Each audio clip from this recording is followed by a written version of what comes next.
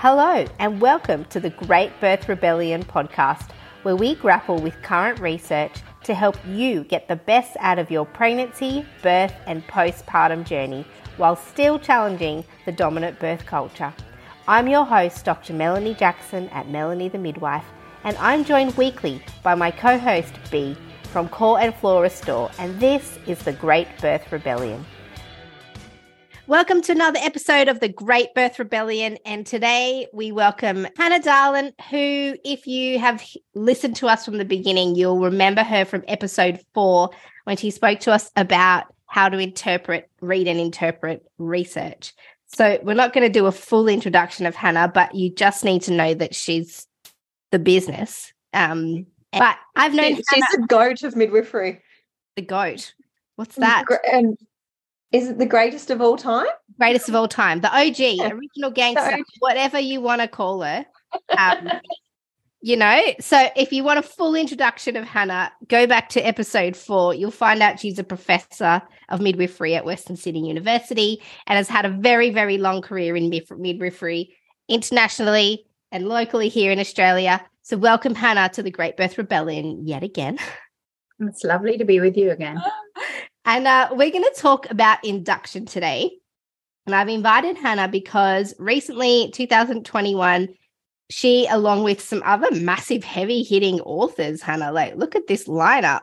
Charlene Thornton and Sue Down and Ank de Jong and Sally Tracy and Mark Tracy and Andrew Bissett's, Lillian Peters, and there's another person whose name I can't pronounce, so I'm guessing that's like the statistician. But is it? Tell me. Well, Lillian was the main statistician involved in it, and Anna is another statistician. Oh, yes, she's definitely got a They're both Dutch, very good at statistics. Right. So massive, real famous researchers behind this paper. So you know it's going to be good.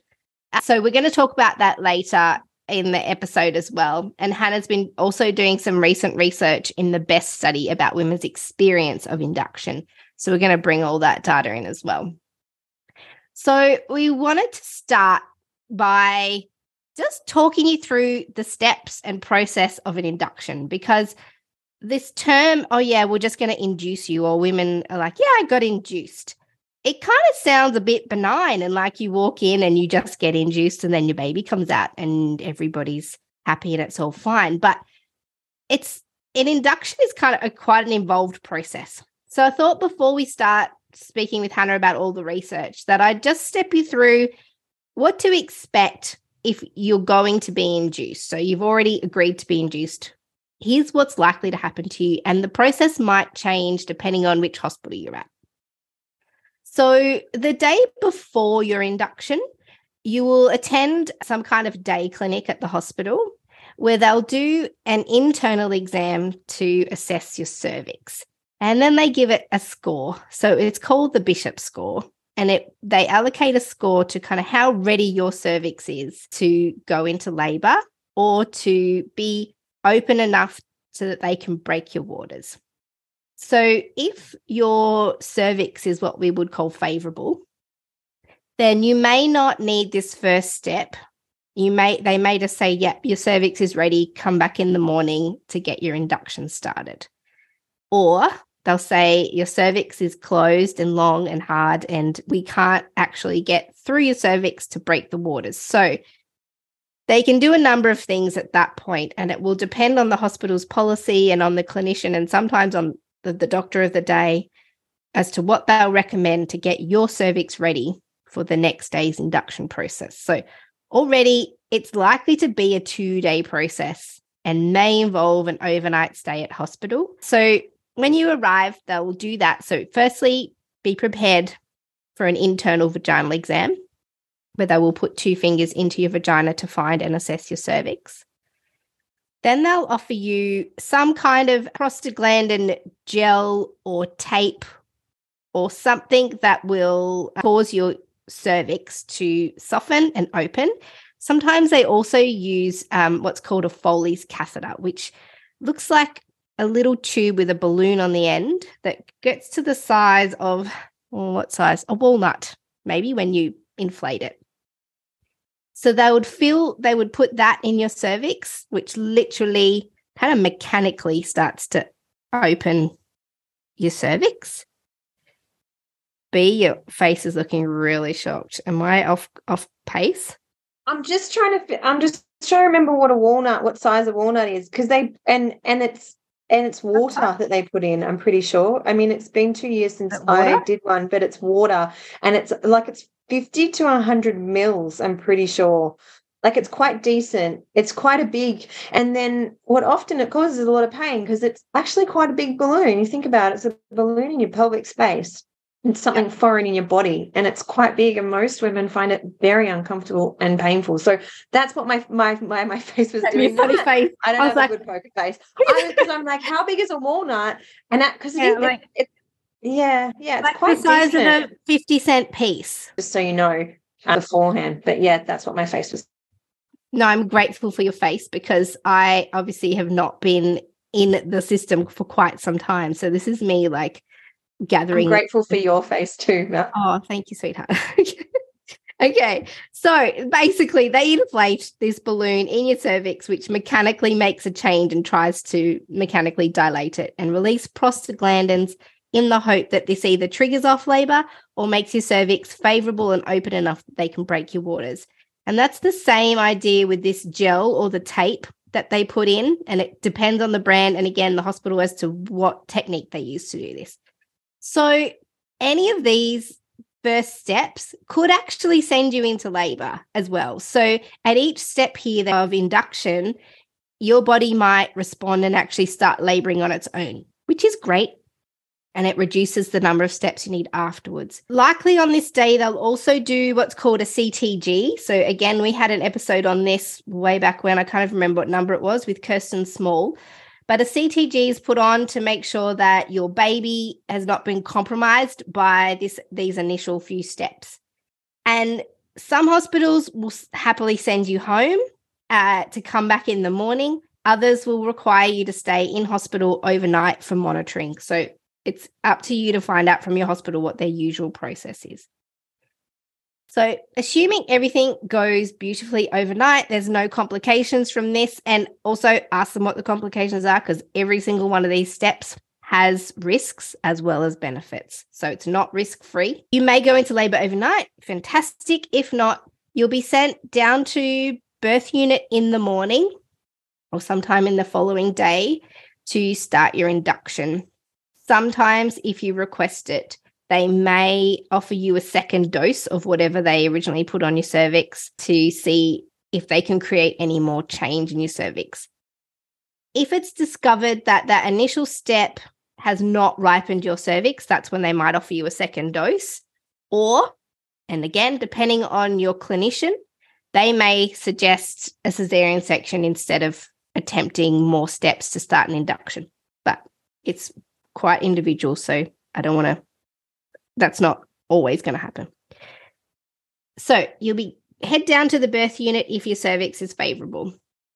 If it is, fabulous. Again, you'll have a CTG put on, that monitoring, which will likely be continuous if you're having an induction, because an induction is an intervention that we know could stress your baby and create additional complications. So the CTG is put on to monitoring. You'll receive another vaginal examination, which will check where your cervix is up to, if it's favorable for your waters to be broken. And if it is, they will break your waters with a little, looks like a crochet hook, what we call an amni hook. And that's the next step in your induction. Again, you could go into labor after having your waters broken if they don't start the next step, which is the drip. So for people who are keen maybe not to have a full induction process, you could take each step one at a time. So have the gel, see what happens with that, maybe a second dose of gel or the Foley's catheter, whatever it is your hospital uses. Then you could have your waters broken and ask for some time to see if that's a thing that might put you into labor. And that's entirely possible, particularly if you're getting closer to your due date or you've had babies before. I've seen that work quite well without the need for any more induction processes. So, but typically your waters will be broken and then they'll start an IV drip. So it's in your vein and you'll be attached to that for the rest of your labor. So already we've got the CTG monitor on, which depending on the hospital might be attached to a CTG machine. So have cords and leads to that. So you're kind of tethered to that. Then, so you've got the CTG on. Then they will start an IV drip with what's called Syntocin on if you're in Australia, Pitocin if you're in America. And I guess in the UK they use something, but it's artificial oxytocin. And they start it at a low dose, and then there's a protocol for how they will increase that every half hour or hour to respond to how your body's responding. So they give oxytocin because if you were to go into labor spontaneously without this induction process, that's part of what your body will do. It'll release oxytocin from your brain. Your uterus then receives that oxytocin and it'll elicit contractions. That's a very simplistic idea of how labor starts, but they're trying to mimic all the possible things that they know about labor to see if they can get you into labor artificially. So they're inducing labor. So by the time your induction is completely underway, you will have your waters broken. So you'll have fluid leaking. So probably have to wear a pad or something because that'll keep leaking through your labor. You'll have the IV drip going, which will start to induce contractions. And you'll have the CTG monitor attached.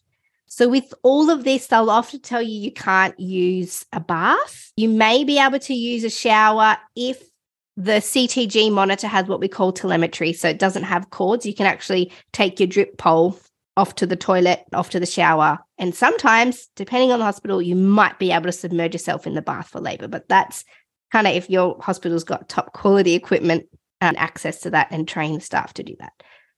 So you'll start to get contractions, which are mostly controlled by how much oxytocin or Syntocin or Pitocin is coming through your drip. So once they establish a contraction pattern with this medication, they'll decide at what point they're going to stop increasing the dosage of the medicine that's coming through your drip. And sometimes they'll go up and down trying to find a balance for what's the right level to get the right amount of contractions to hopefully create a change in your cervix and start the labor process off. That's a bit of a nutshell of what an induction will involve. Have I missed anything, guys? I mean, look, it's a big thing, right, to kind of explain and summarize in a couple of minutes. So if people want more information, head to my free antenatal classes because I do talk about the induction process a lot in there. It's around 30 mils of normal saline that they fill the catheter with. I just checked then. And again, that's individual depending on, because every body is different. The one thing I really want to say, I think, is people hear induction and it may seem like, oh, it's a simple process and this happens and then this happens and this happens. Just like every labor is unique and how that labor unfolds and how long it lasts for, every induction is unique too. And so it's not something you can plan for, something you can be prepared for and you can map out and be really educated around and have, some informed decisions that you've made before labor. But it's not anything we can plan. The other thing I really want to say here, and what I really watched in my clinical career unfold, was we went from really focusing during an induction of labor of allowing time for the cervix to what we call a face, so thin out. And what I saw happen more and more is as soon as we could get that amni hook in and break the waters and start the drip, we did so. And so what I want to offer here to everyone listening is sometimes, because people's bodies will go into labor often if their body and baby are ready with just those first parts of the induction. And so, if they want to jump straight into breaking your waters, ask some questions around that, or how dilated is my cervix? Because I think, if we start the drip, it's going to be faster. But if your cervix is 1 centimeter dilated and still really long, they can give you other things like the balloon or some gel or the tape to work on thinning that cervix out. And then maybe your body will actually go into labor and you'll avoid the breaking of the waters manually and the artificial oxytocin. Starting Syntocin at 1 centimeter rather than 3 or 4 is going often to be much kinder on the body and the process and the baby. because we do know Syntocin causes fetal distress. It says it on the product information. So if they're making out like you don't have choice, you always have choice. So asking for things like, no, actually, I don't want to start the Syntocin and drip. What else can you offer me? What else can we do? Can I want to wait 4 hours. I'm not willing to have that drip started now. I'm willing to wait 4 hours and see if my body can do this on its own. Totally.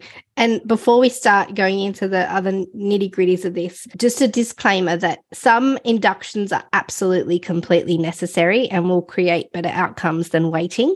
Obviously, that's all very individual. But I think we're talking about induction today because it's so overused and plugged as a necessary part of something like 40% of women's births now. If we look at the mothers and babies report, we'll get the exact. It's culturally become normal. That's the scary thing. You listen to women talk out in public and it's, when are you getting induced? Yeah. What day is your induction? It's culturally become a normal way of us going into labour. Yeah. And so we kind of want to take out the inductions that are actually medically necessary, where the woman and baby would most likely be much better off being induced than staying pregnant. We're going to put those into the sort of the medically necessary inductions. And what we do want to really highlight is the possible benefits and risks to being induced, and sometimes those risks are outweighed by the benefit of being induced. So these are the decisions you always make.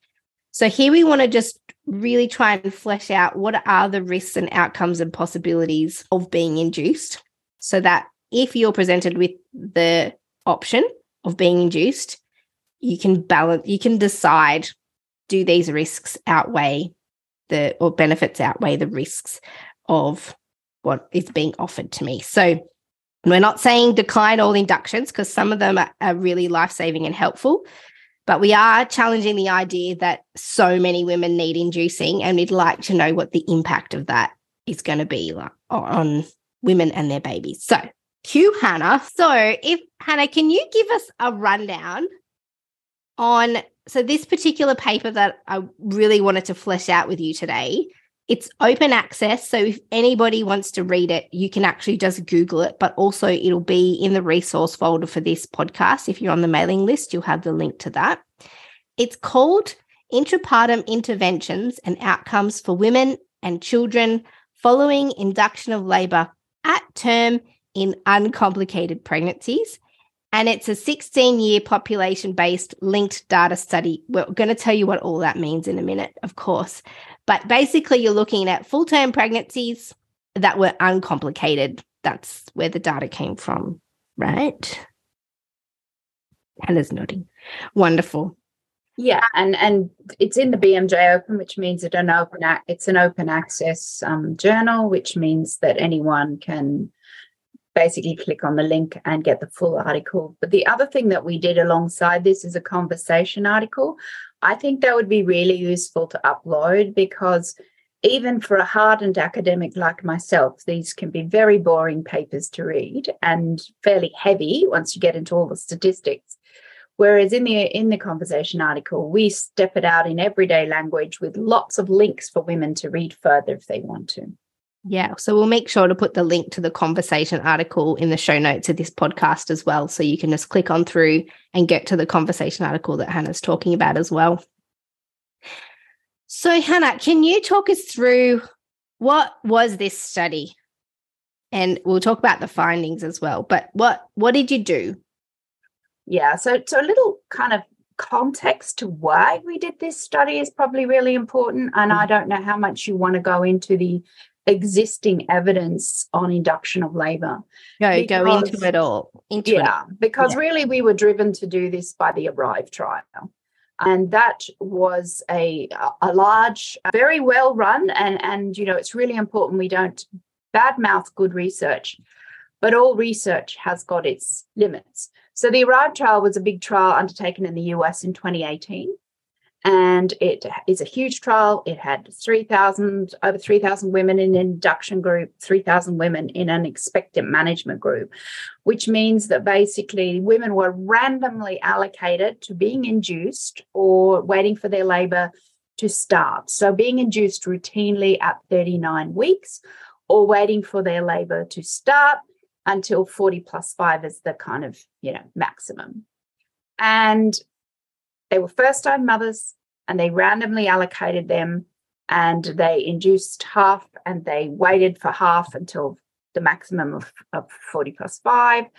And when they looked at the data, they found that the primary outcome, which is really important for people to understand, if you go back to the non-evidence that I talked about, the primary outcome is the one you power your trial for. So the primary outcome was a composite, which is a grouping together of all the bad things that can happen to a baby. Death, damage to the brachial plexus, which can happen in labor, which is on the neck, damage to the clavicle, low Apgar scores, a whole bunch of bad stuff put together is called a composite. And they found that when they looked at the primary outcome, there was no statistical difference. So being induced didn't protect your baby. But suddenly they were fascinated, and this became the thing that led the headlines. Unfortunately, everybody forgot about this. One of the secondary outcomes was reducing cesarean section, which may seem really counterintuitive when we know so much now about the cascade of intervention. So they found 18.6% cesarean section in the group that had an induction and 22.2% in the group that waited. And so what went round the world was routinely inducing women at 39 weeks is going to reduce cesarean section. Did that include those that were induced in the second arm? So there's two groups. Yeah, but the group, they had to be induced in the second arm if they reached 40 plus 5? No, because you work on intention to treat. So if you are allocated to that group, regardless of whether you're induced or not, you are analysed in that group. So intention to treat, if you remember back to that podcast, means that you stay in your group from the randomization onwards for analysis. But that's not the point. The biggest point is these women were so low risk. They literally were, in order to get into this trial, there was nothing whatsoever that they had in their medical history. And they still ended up with 1 in 5 of them having a cesarean. Now, if you look at the same trials that were run in countries like the Netherlands and in Sweden and in the UK, you've got vastly different numbers of cesarean sections. In fact, you've got 11% of women who are low risk having a cesarean in that group compared to the US. So what were some of the problems with the US study? This is why we did the trial. Only 27% of women who were eligible agreed to be randomized. So that tells you something straight away. You're not looking at the general population. If women didn't want to be induced or women didn't want to wait, they're not being involved in this trial. So you have a population that is not your typical. We're talking about 73% of women said, no, I'm not being involved.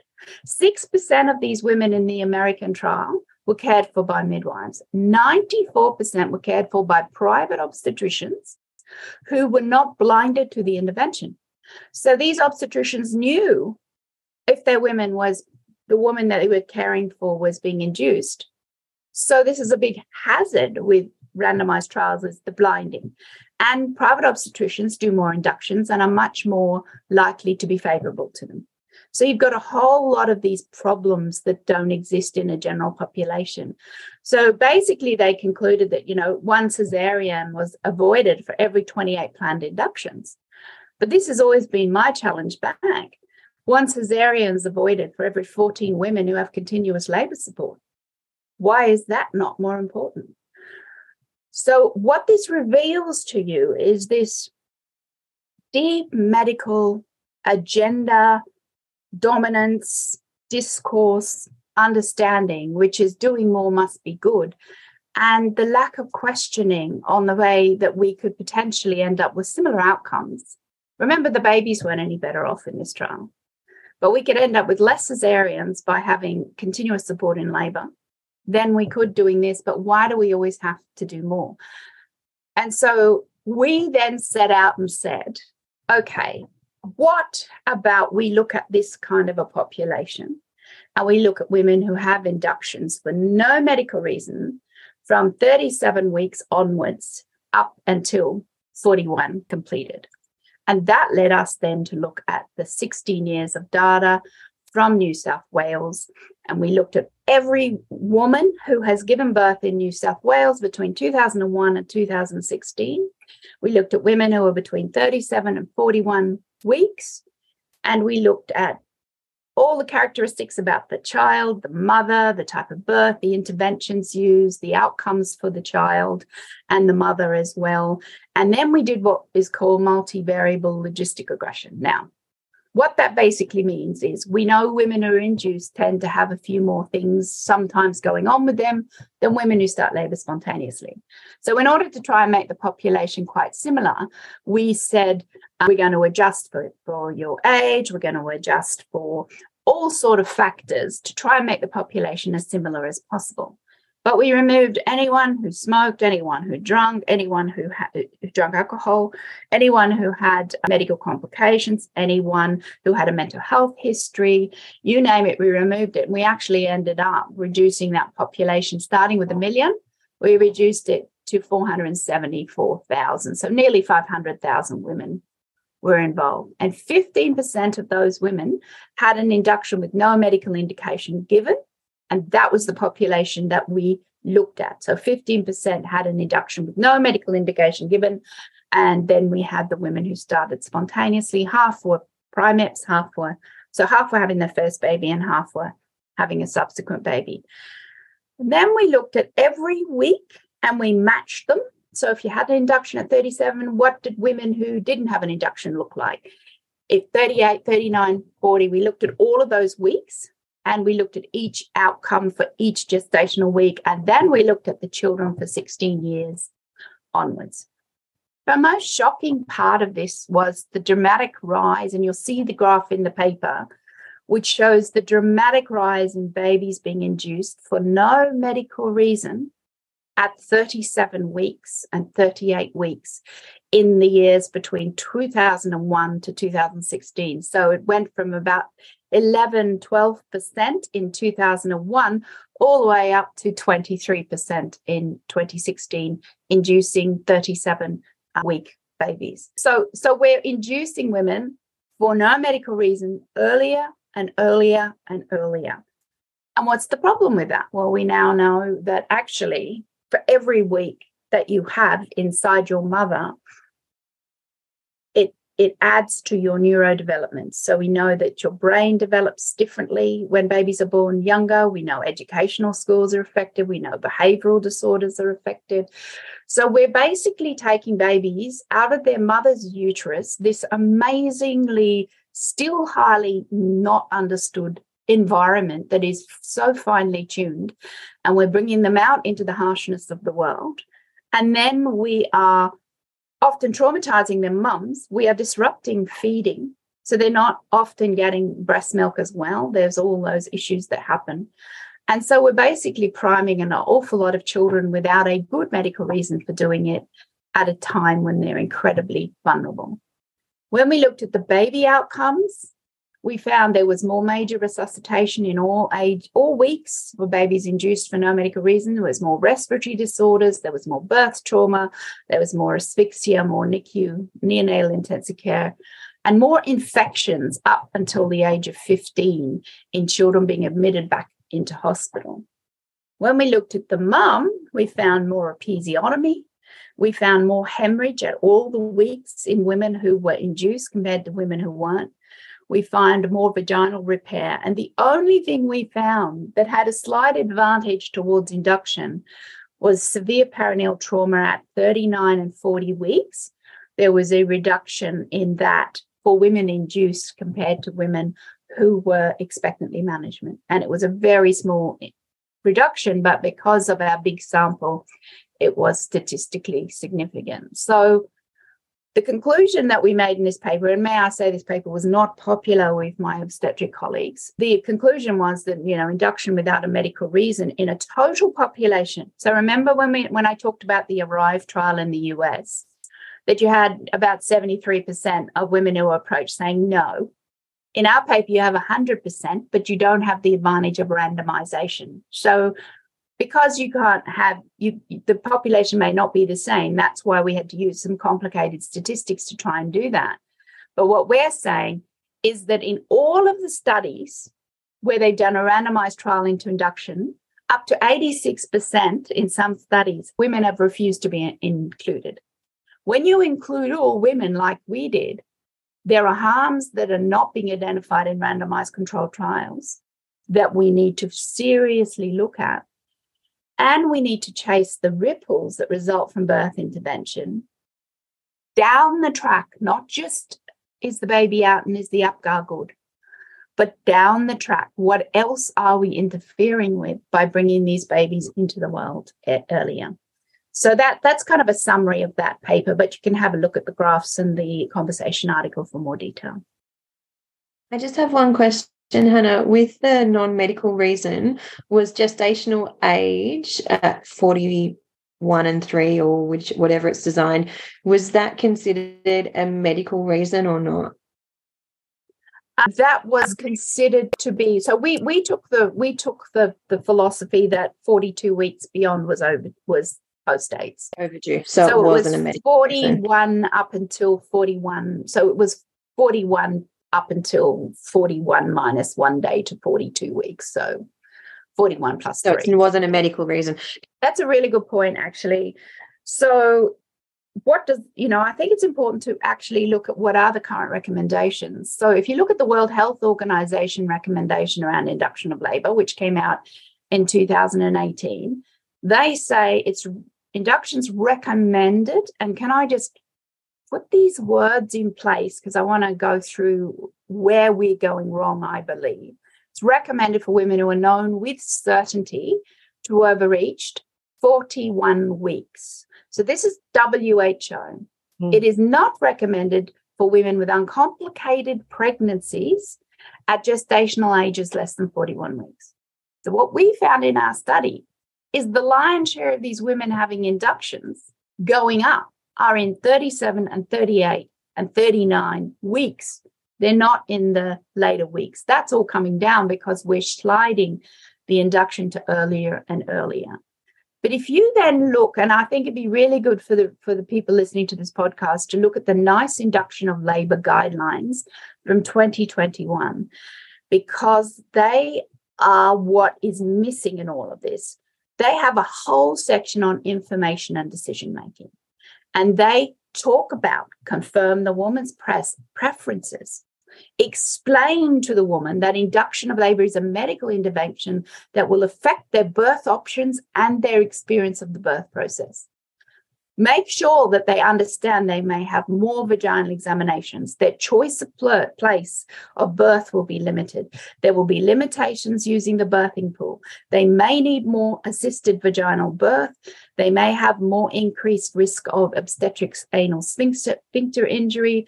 They may end up with hyperstimulation, which can lead to changes in the baby's heart rate and fetal compromise.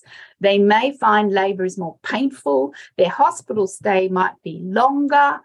So they have all of this listed that you have to go through with women. And I can tell you, having read the data from women when we've asked them about their induction, they're not being told this. They're not being discussed. They're not being given alternative options. They're not being given risks and benefits. They're just being told, you really need to get induced. And here's a gap in the diary, and we're going to slot you in. And the biggest thing women are coming back and saying to us is, nobody told me everything that was going to happen. I had no idea it was going to be like it was. I had no idea that my normal birth was basically going out to the room. I got no time to discuss it. I got no alternative information given to me. I was not encouraged to ask questions. And at no point did I feel that I had a voice in it. And that is what I think is really problematic. So NICE, which is the National Institute of Clinical Excellence in the UK, that sets the kind of temperature for a lot of how we then laid around the world perform. NICE says very clearly, you need to tell women this is going to affect their labours. And when we asked in the BEST survey, and the BEST survey is a large survey Hazel Keetle and myself are leading, where we have looked at over 8,000 women responding to a national survey in Australia about their birth experience. And we asked women, if you knew what you know now, do you think you would make the same decision about having a labour induction? What we found is that 21% said they definitely would not have made the same decision. We found 19% said they probably would not have. And so if you add that together, you've got 40% of women saying, I wouldn't make that same decision, most likely or definitely. You've got 24% who said probably would have. And you've got 35% saying definitely would have. And when we asked them then who made that final decision to have that induction, and look, bottom line is a woman has to make that final decision to make it, to have an induction. It is a medical intervention that usually involves a surgical intervention because you're breaking waters. You are doing something artificially. We've asked women who made that final decision, and 14% of women said it was their decision mainly. 43% said it was mainly my maternity carer's decision, and 42% said we made that decision together. And that's going to massively affect how they then feel whether it was necessary or not, right? Women go, I felt so coerced into it. I felt pressured into it. I felt like if I didn't accept this induction, my baby was going to die. Because often they're told, your baby will die, right? We're not making this up. This is what's said over and over. The D word is used again and again so people, medical care providers, can get what they want. And so then if you're told that and then your baby comes out alive, maybe you're really happy with the process because you think the alternative was that they were going to die and you truly believe that. And if this is an unmedically needed induction, then what's your baby going to die? If everyone's well, what's the risk of that? Yeah. And, it's really interesting when you look at the models of care on this data and you look at, the providers. So we broke it down by providers and we looked at standard care and GP shared care and private OB care and midwifery group practice. And then we also looked at private practicing midwives, of which the majority of those women have babies at home. And then we look at, how does that mainly my decision or mainly the care provider's decision or we made the decision together, how does that vary? And it's starkly evident. If you look at standard care, 55% say, or nearly 56% say it was mainly their care provider's decision. If you look at GP shared care, it's about 54%. If you then look at private midwives, it's 21%. So you've got this dramatic difference in women feeling like it was mainly the provider's decision. And if you look at, we made this decision together, quite clearly in the continuity of care models, particularly private midwifery, you've got 2/3 of women in the private midwifery saying we made this decision together. So the typically shared decision-making kind of approach. And if you look at standard care and GP shared care, we're talking about 1/3. So we go from 1/3 feeling they made it together, but in all the others, it's lower. So the more continuity you have, the more you feel part of an informed conversation that you feel you made a decision together with your provider. So relationship-based care is absolutely critical when it comes to how this is shaped in women. We also asked them about induction and trauma, birth trauma, and this is critical because in the whole of the BEST survey, we found 29% of women considered their last birth traumatic. But that's really horrendous when you think about it. And when we then looked at, well, what happens if you're induced or spontaneous labour or you have no labour at all, which means you have an elective caesarean section, what is the levels of birth trauma? And in the level of birth trauma in women induced was 40.5% compared to spontaneous onset of labour, which was 23.4%. So you double the obstetric trauma rates. Yeah. By just having an induction. Yeah. And if you had no labour, which is an elective caesarean section, it's 27%, which is lower than induced, but higher than spontaneous. But you think about it. What this is essentially giving us great evidence of is an induction is a very long process. It involves many providers, usually over a couple of days. It involves lots of painful procedures. So there's much more opportunity for birth trauma to occur. If you have a caesarean plan, You book in, you come in, you're half an hour, you go in, you have your spinal in, half an hour later, you got your baby in your arms. There's so much less opportunity in that for the interaction with all these different providers that could essentially create that increased, risk of birth trauma. If you then look at obstetric violence, we found 11.6% in the BEST survey had obstetric violence, and we've just published a paper late last year which really shows what's going on. But obstetric violence is also higher in those induced. It's 14.8% compared to 10.5% in those who spontaneously labour. And it's 8.7% in those who don't labour at all. In other words, have elective caesarean sections, because the less time you have interacting with providers, the less chance there is that people are going to start to override your decisions or do things that you may not want to happen. So it gives us some really valuable insight that induction of labour needs to be looked at in a much, much broader context. And it's really interesting because often their birth trauma is around the process and how it felt in their body, what the induction felt like, because it's a process being done to you, right? It's not your body doing labour. It's a drug making your body do something that it hasn't yet said, and your baby, that they haven't yet said they're willing to do yet. And with induction, it's typically the process. A big part of the trauma is what it felt like on their body. And it's typically that hard and fast, never got a break, just felt like it was, something that they couldn't just escape from, and they wanted to escape from it. That's typically the biggest theme that comes out.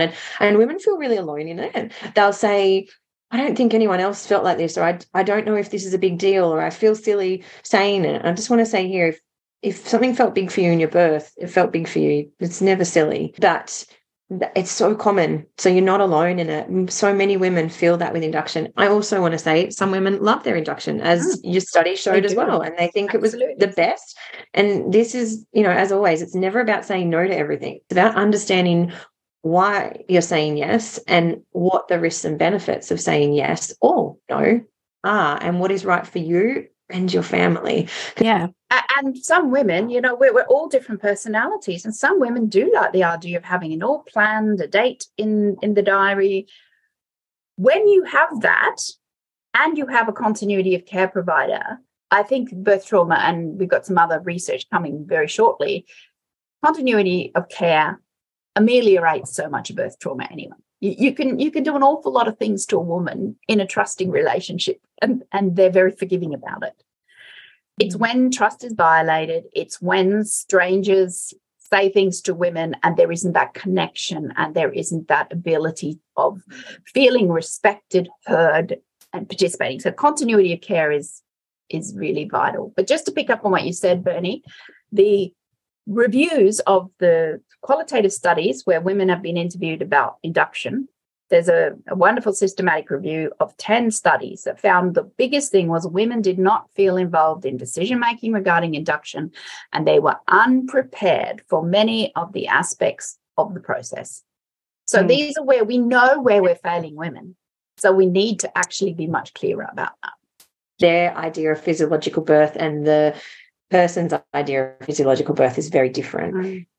So we've looked actually exactly at that, and this will come out soon so I can get myself to finish the paper off. But it's really fascinating. We asked them great questions, and one of them in the BEST survey was, and I kind of put this in at the last moment, I went, I really want to know this answer to this question.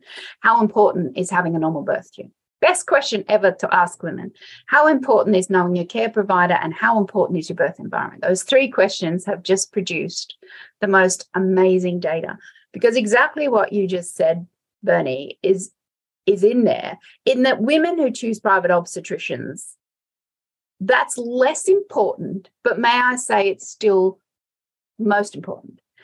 So if you look at, a woman choosing private OB asked about, how important is a normal birth, the highest importance is women who see private midwives, which totally makes sense. They're choosing a philosophy, they're choosing a whole model of care based on supporting that. And which is what was wrong with the ARRIVE trial, right? Yes. Yeah, because those people were happy to be induced, yes, which exactly. means they are people that aren't really passionate about physiological vaginal births. And the lowest is with private OBs. But even the lowest, it's still more than 50% who think it's important. So there's still women who go to private OBs. And let me say, there are some extremely good private OBs who are there. In fact, there are some private OBs that are more philosophically aligned to supporting normal birth than there are some midwives. That's a reality. But when Mel and I undertook, remember the ethnographic study we undertook where we looked at, we sat in the corner, and particularly Mel did a lot of sitting in the corner in home births and in birth centres and in standard delivery wards. And we looked at, how did women move and what happened? And we found that there were different philosophies. So we found the physiological paradigm was very much seen amongst women who gave birth at home. The midwives also had a strong physiological paradigm. So they were very aligned. In the birth centre, we found a mixed paradigm. We had some women who went there just to have shorter waiting lists and just shorter wait times, and they liked the environment, but they were always intending to go and have an epidural. And their midwives, though, were physiologically aligned, which meant when they wanted to go over the road, sometimes the midwives were really trying to get a normal birth. And then we went to the delivery ward where it was a go with the flow. Kind of, if it works, it works. Doesn't, it doesn't. And of course, you can understand then that normal birth is going to happen most in the environments where women and midwives are on the same page. Trauma is going to happen most in the environments where midwives and women are not on the same page. And acceptance and high intervention, but acceptance of it is going to happen most high in environments where everybody goes, well, we just see what happens. So it's important that women know what they want, and it's important they have a care provider who is on the same page, because trauma, if you really look at the source of trauma, it's this mismet expectations and often feeling let down and failed by your care provider. It's the relationship wasn't the right relationship for them. And that's how key. Hannah, in that research that we did with the home birth centre, and we did see the most dissatisfaction really in those birth centre clients who there was a mix. The midwives were really the paradigms were not aligned. Yes, that's right. Which made me, and I'm sure you, rethink that blanket sort of assumption that home birth's best, birth centre's next best, and delivery ward's the problem. No, it's completely far too simplistic to say that. Yes, your outcomes as far as your intervention will be higher in the delivery ward, but you actually might be quite happy and satisfied with your birth. Yeah, and so more importantly, less importantly is the location. More importantly is that your philosophy is aligned with that of your care provider. You have a relationship with that care provider that's respectful, trusting, and honouring. That's the key. And what you really, I think a lot of people don't actually know what their philosophy is, or they haven't taken a moment. Working as a private practicing midwife along with Mel, one of the first questions I'd ask every couple that sat down with me is, tell me your hopes and your dreams. When you think about this birth, tell me what you're seeing. And then from that, you can go into discussing those aspects to find out what exactly is behind that. And we don't do enough of this, It's one of the most... How do you do it in a 15-minute appointment or an 8-minute appointment when you've got a blood pressure and a fundal palp and a heartbeat to do? This is what people miss out on when they don't have continuity of care, and they don't even know it. They don't know what they're missing out on because the normal has become... Hannah, I'm looking at this study that you did, the induction study. And, kind of when you were talking about it earlier, made me think, okay, well, why would we get induced if there was no medical reason? Because you concluded that induction for non-medical reasons was associated with higher birth interventions, particularly with PRIMIP, so women who haven't had babies before, more adverse maternal, neonatal, and childhood outcomes for most of the variables except for severe perinatal trauma in those 37, 38, 39-week periods. And I'm looking at the stats, like it's significantly different. So I'm looking here, if you had an induction, your chances of spontaneous vaginal birth were 42.7% versus 62.3% if you didn't have an induction. Instrumental birth, so where was vacuum or forceps, was 28% if you did have an induction and 24% if you didn't have an induction. Intrapartum cesarean section, so cesarean during labour, 29.3% if you had an induction, and only 13.8% if you went into spontaneous labor. Epidurals, if you had an induction, and this makes sense because inductions are way more painful than spontaneous labor. 71% of women had an epidural versus 41% who went into spontaneous labor. Episiotomies were higher by 11.2%. So 41.2% of women who had an induction had an episiotomy versus around 30.5% if you didn't. Postpartum hemorrhage increased in the induction group, which we again spoke about in our postpartum hemorrhage episode. 2.4% of women who had an induction had a PPH versus 1.5%. And that's dramatically understated because we know PPH is much higher. We know that data is really problematic. So it's going to be much higher. Yeah. But there were similar outcomes. Multips were very, so this is a really important point.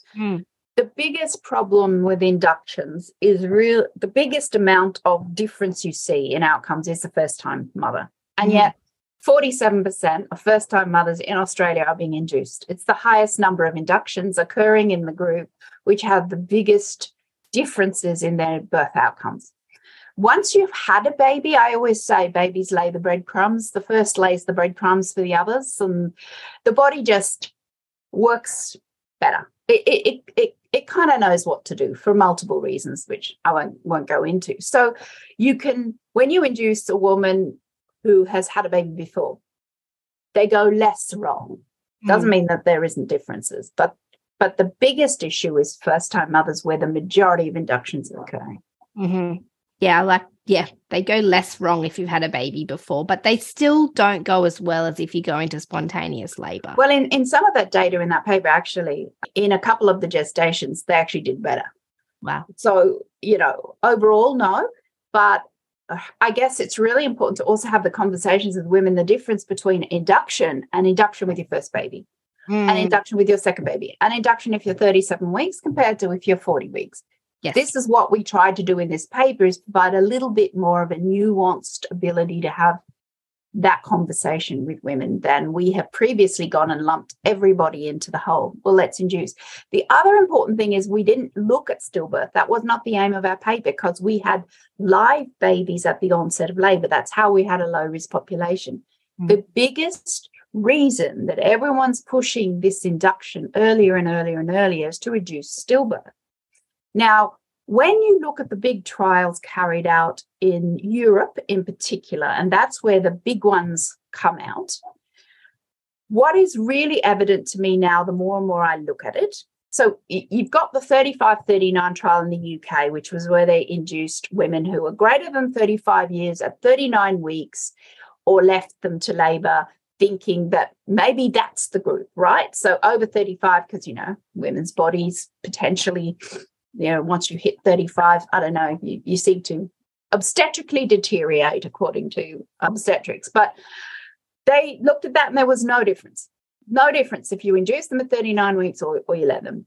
The Dutch study, which was the index study, looked at low-risk women at 41 weeks in inducing them or expected management to 42 weeks. Okay, so they found no difference in cesarean rate, but they did find a slight reduction in adverse outcomes for the baby.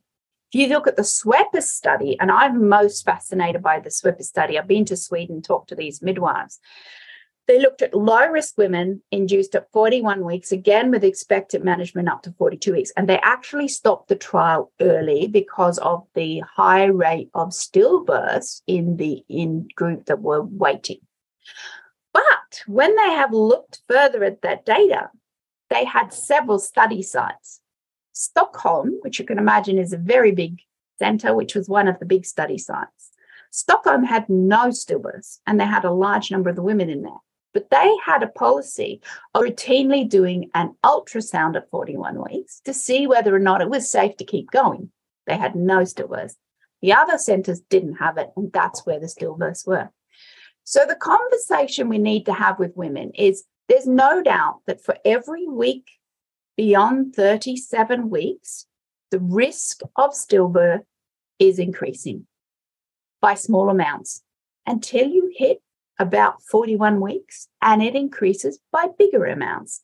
So I think it is really reasonable to be having the conversation with women about what do they want to do, how are we going to monitor the well-being of their baby, and, thinking about an ultrasound to check, is the biophysical profile good, is the water good, are the baby's movements good.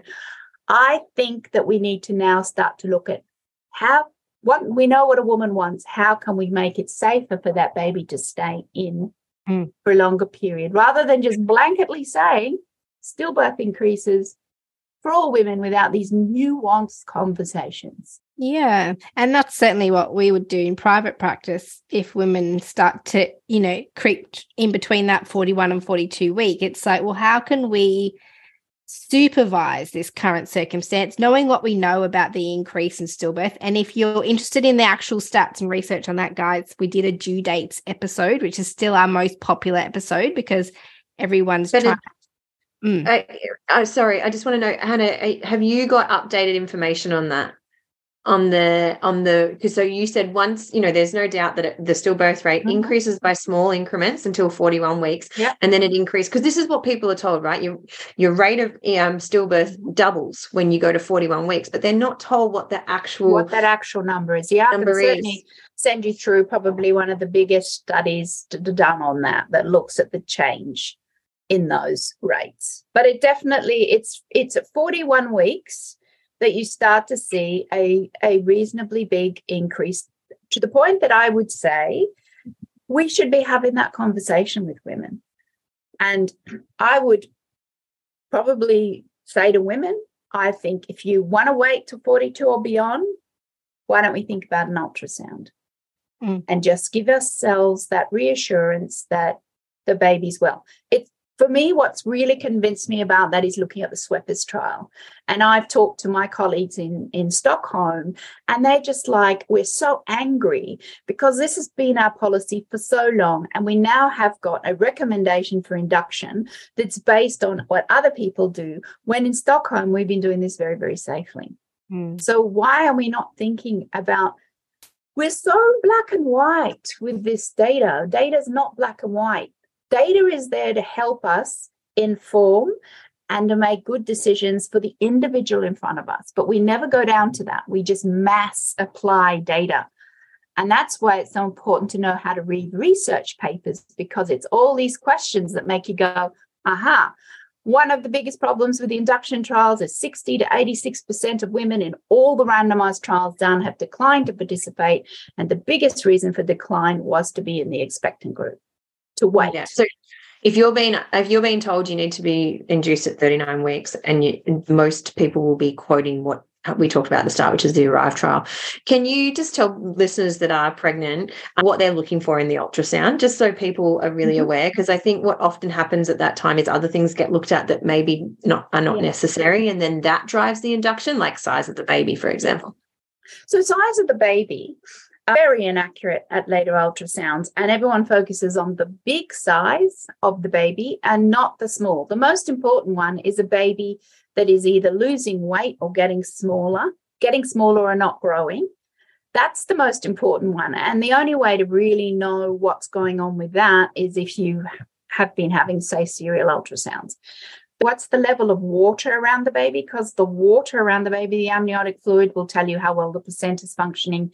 And then there are the flows through the actual cord that can be looked at that can also give you more information. And then there is the baby moving, and then there is the baby breathing. So all of that gets put together to give us an idea on well-being. But unfortunately, so much of the focus is on how big the baby is, as in large, but not on the really important things, which are, is this baby no longer doing well in the mum's uterus? And would this baby be better outside than staying in? That's the focus we should have when we do those ultrasounds. Yeah, rather than size, which is what we spoke about as well. We've just done 2 episodes on big babies, small babies. And I'm grateful that you pretty much said exactly what we said in terms of size, is that it's less important the size and more important is why is the baby that size? So if you've diagnosed a large baby and this woman has uncontrolled diabetes, okay, the uncontrolled diabetes is the bigger problem. And same with the smaller size babies is, are we looking at poorly functioning other things that's causing this? So, and something you were saying earlier, Hannah, just made me realize as well is that how women's experiences of an induction more so related to not realizing what they were in for, essentially. And so knowing, I suppose, what we know now from your research, that also knowing the process of induction, also realizing that a lot of things like time are not on your side anymore if you're having an induction because it's an intervention, that, you know, they will offer you vaginal exams depending on the practitioner, every 2 to 4 hours, depending on how your labor's going. Which will increase your risk of infection and your likelihood of your temperature going up and therefore having antibiotics. So this is the stuff we don't talk enough about, which is the cascade. It's the cascade of doing this, we need to now do this, which means we need to do this, which means this is more likely. So, and on and on and on it goes. Yeah, like a slippery slope. And you can't bail out once the slippery slope started. Like if you've gotten an infection because you had an induction and ruptured membranes and repeated vaginal examinations, you can't, well, you can, but it's very difficult to sort of suddenly say, do you know what? Nothing else. Not having the antibiotics. I'm bowing out of the induction. Like the complications have already occurred. And so they need to keep rescuing you from each complication that's developed as a result of the previous intervention. Yeah. And so, and realizing this too, that an induction is a lot more painful than spontaneous labor. So you are more likely to need some assistance with pain relief through, you know, something else like an epidural, which immobilizes you, which opens up, you know, further steps in that cascade. So I think, I guess a take-home message for women who either need to be induced or are, you know, have been told to be induced, but maybe not a very medically inspired reason, is just knowing all this can help you prepare. So if you know that you're more likely to end up with these things, sometimes you might be less traumatized than if you didn't realize that. But also, if somebody's saying you need to be induced because your baby is not doing well and you haven't had an ultrasound, then I would say, look, I'm really grateful for your concern. Could we get an ultrasound just so that we can tell exactly what is going on before I make this important decision? Yes. So an ultrasound can give you a lot of information that a clinician may look. Some clinicians, honestly, it is a procession line. It is a business. It is getting people in, getting people out. And there is a gap in the diary. So it's so convenient for us that you go in on Friday. You know, there is no doubt that we're doing an awful lot around scheduling births in. So you don't want your birth to be one of those scheduled births unless there's a really good reason for that to be scheduled. And, you know, if an ultrasound comes back, ask them to go through every line item with you and say, what does that mean? What's normal? What are you concerned about there? Because it will make them accountable for giving you the total information. And I suppose we're not like poo-pooing induction because it's an intervention and we believe in physiological birth.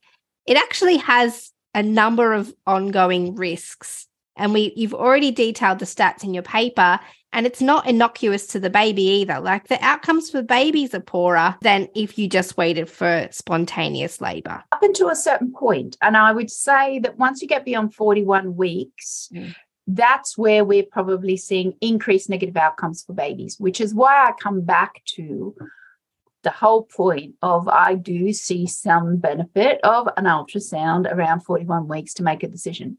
It comes back to certainty around dates, because I've seen 42-week babies come out with Burnex all over them, which clearly they were not 42 weeks, or their mum cooks them at a lower temperature. I mean, why do we think we all perform like robots? We're individual bodies, we're individual people. We know that some races have longer and shorter gestations. For example, there is rising concern around women from the kind of Indian subcontinent that maybe their babies don't do as well in the later gestations. But then you bring in epigenetics, you bring in diet, you bring in stress, you bring in so many other factors that are going to inform whether or not that uterine environment is a safe place for that baby at that time. Yeah. Oh, amazing. I don't think I have any more questions unless there's something you would love to tell everybody about induction. Well, I think just to reiterate how you began, which is so important because we talked a lot about the downsides. Induction is a medical intervention and it should be done because of a medical reason, which means that the mother and baby will be safer by this induction occurring than not. And so that's the point. It shouldn't just be done because, it shouldn't just be done everyone treated the same, that you need to work out what you want. You need to work out what's important for you, and you do have control. And when we looked at, was there anything women would do differently if they had another baby? And out of that 6,000 responses that we got in the BEST survey, 540 were on induction. That tells you how big this is. And the largest amount of responses were that they will resist induction next time to increase the chance of spontaneous labor. The largest number of they were said, I want to get better informed, I want to wait for spontaneous labor, and I will refuse if there's not a good indication. Those were the 3 categories. So if you've got any doubts, voice them, because you're the only one that's going to live with the consequences of that decision in feeling disappointed, feeling let down, feeling traumatized, or that something happens with the baby. So you are the person in the driver's seat that has the full power to ask questions and make sure you're happy. And if induction's needed, it is a life-saving intervention like cesarean section is. If induction is not needed and you want it, then I would fight in the streets for a woman to have that right. But if induction is not needed and you don't want it, then you're the group of women that is largely informing the trauma that we're seeing. And that's the group of women we need to really make sure that we reduce that happening. Thank you so much for being with us, Hannah. All the resources that Hannah spoke about today will be in the folder if you're on the mailing list. So if you want to get on that mailing list, melaniethemidwife.com, and just click the button, you'll get access to the resource folder, which has resources from all the previous last 33 episodes that we've done as well. And all the links that Hannah spoke about to the conversation article will be and in the show notes underneath this episode. So you've been here with me. Bees had to race off quickly to a flight, and Hannah Darlin at the Great Birth Rebellion. We'll see you again next week. Ta-da! Thanks for listening with us today. Don't forget to subscribe to our podcast on your favourite podcast platform and join our mailing list at melaniethemidwife.com. Mel sends out weekly emails with access to all the evidence we use in this podcast. You can find out more about Mel at melaniethemidwife.com and find out more about me, Bea, at coreandfloor.com.au. We can't wait to bring you next week's episode of The Great Birth Rebellion. Yeah! Yeah! All right.